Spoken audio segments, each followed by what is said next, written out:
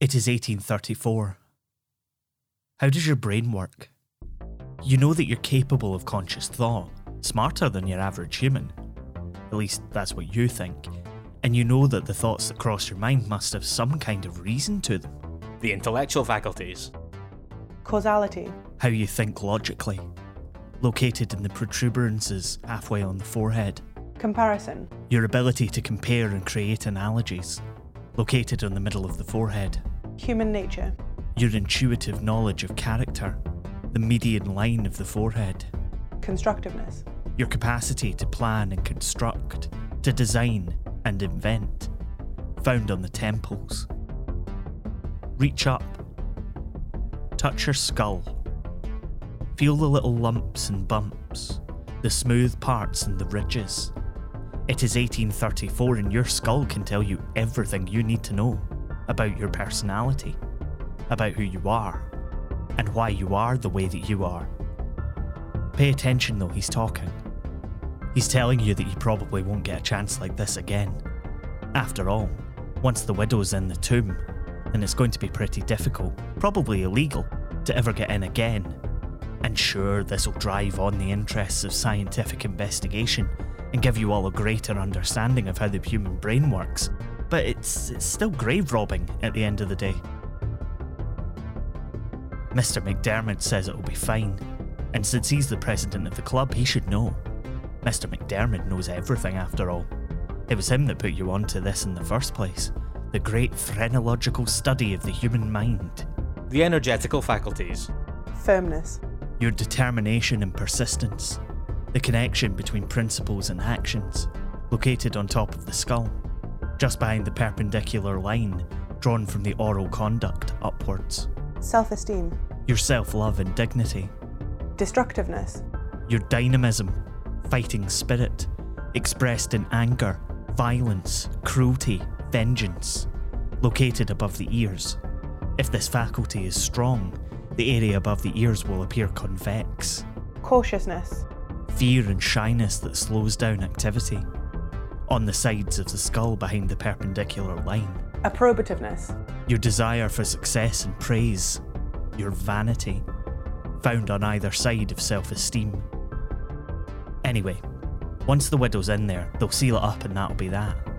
Everyone's in agreement that on the last night of March, a Monday for what it's worth, you and the rest of the committee of the Dumfries Burns Club will go to St Michael's Churchyard, unlock the black wrought iron gates on the sandstone mausoleum, and disinter the worldly remains of Scotland's national poet. This is Scotland, a podcast about history and where we made it. I'm Michael Park. The perceptive faculties. Locality. The sense of location and the memory for places and locations, found above the eyebrows. Individuality. Your ability to notice details, positioned between the eyebrows. Eventuality. Your memory of facts and events.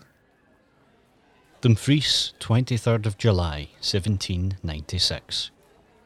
Sir, Robert Burns, my father, died on Thursday morning last and is to be interred in the churchyard here on Monday next at 1 o'clock afternoon. Your attendance at the funeral is requested by, Sir, your most humble servant, Robert Burns. It is Monday 25th of July, 1796. To say that the town of Dumfries has come out for this one would be an understatement.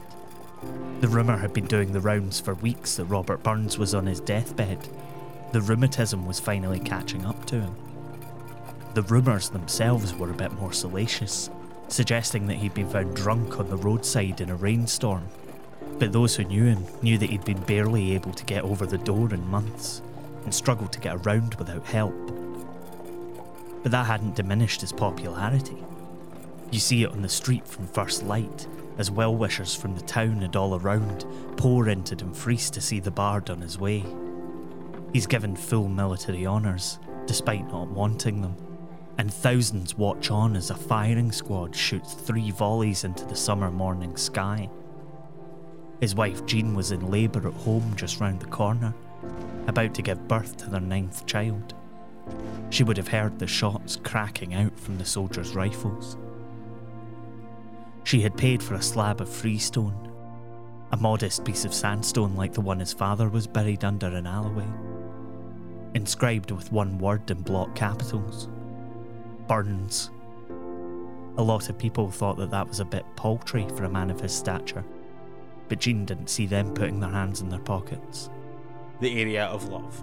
Affection. Describes true friendship and selfless love. It is located on the upper back of the head. When positive, the back of the head is convex. When negative, it is flat. Acquisitiveness.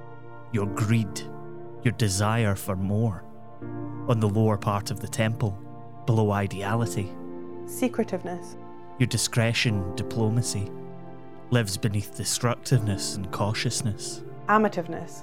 The arousal of feelings of sexual desire, located on the lower back of the head, behind the ears.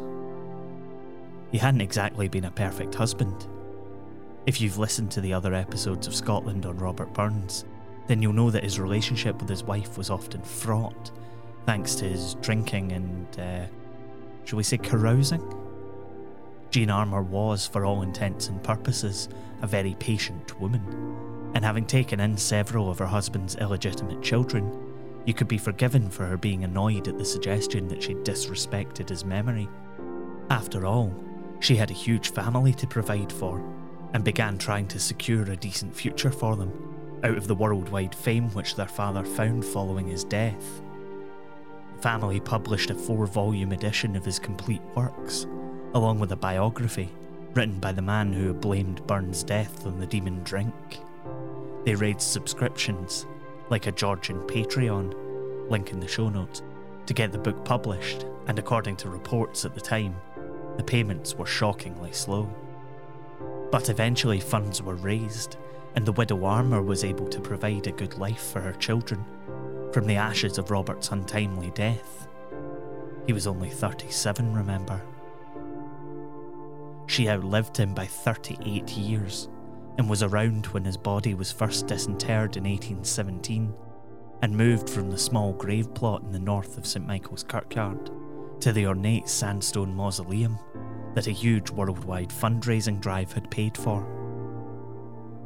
2 of her sons, who had died in childhood, were reinterred along with their father, and when she died in 1834, she was to be laid to rest there too. But not before the Dumfries Burns Club could have their way with the body of the bard. The moral faculties.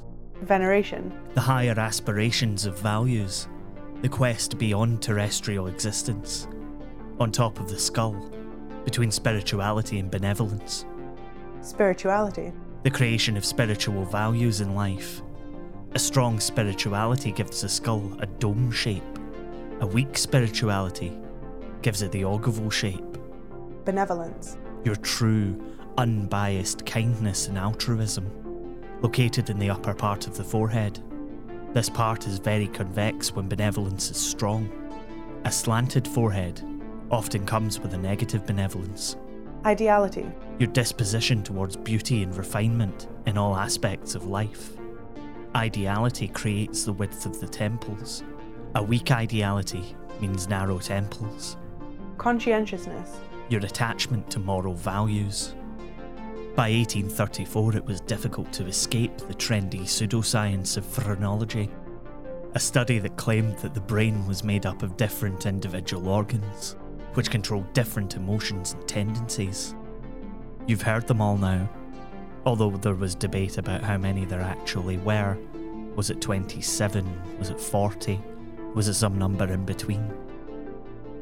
Not only did it succinctly describe supposed human nature, it also allowed white people to write off people of colour as being savages based on the number and shape of bumps on their skull. For Victorian thinkers, it was a win-win. But it did lead to a conundrum for those who believed you could tell a person's character by their skull alone. Whose skulls were you supposed to study? Surely any Tam, Dick or Hamish on the street wouldn't do. I mean, for a start, they were alive. Only the leading lights of the world would serve to show man's mastery over his own brain. And it was man's mastery, since women were shunted to the side as having underdeveloped organs for success. Which brings us to 31st of March 1834, where 6 men let themselves into St Michael's Kirkyard at 9 p.m. and steal their way towards the mausoleum. They let themselves in, since they have the key to help with Jean Armour's funeral, scheduled for tomorrow. They lift the slab that covers the tomb. They have the cover of Twilight, and the supposed permission of Jean's brother to take the skull. But since Mr. McDermott is also the editor of the local paper, and would later write the story that claimed they had permission, the chances that they actually have permission are pretty slim. They open the casket, and they remove the skull of Robert Burns. Archibald Blacklock, the surgeon, explains the marks and ridges on the skull to you as you stand around in the dim lamplight, breathing in the musty cold air of the grave.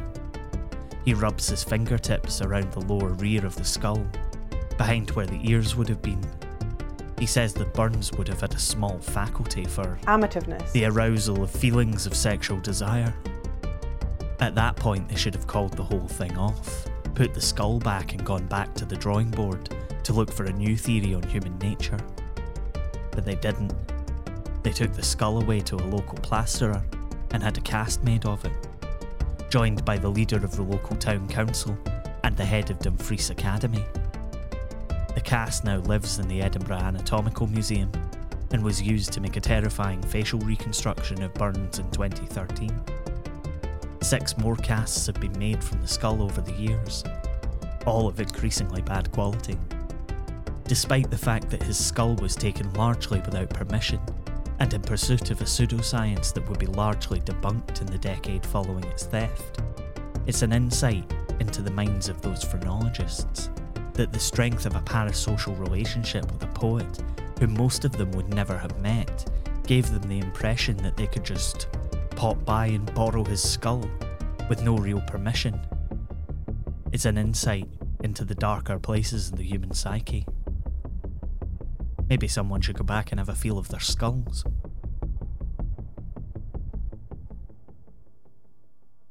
You've been listening to Scotland. It was written and produced by me, Michael Park, and is a production of Be Quiet Media. The music for every episode of Scotland is by our very own amative poet Mitch Bain. You can check out more of his work at mitchbain.bequiet.media. Additional voices in this episode were by Siobhan Buchanan, David Allen, and Mitch Bain.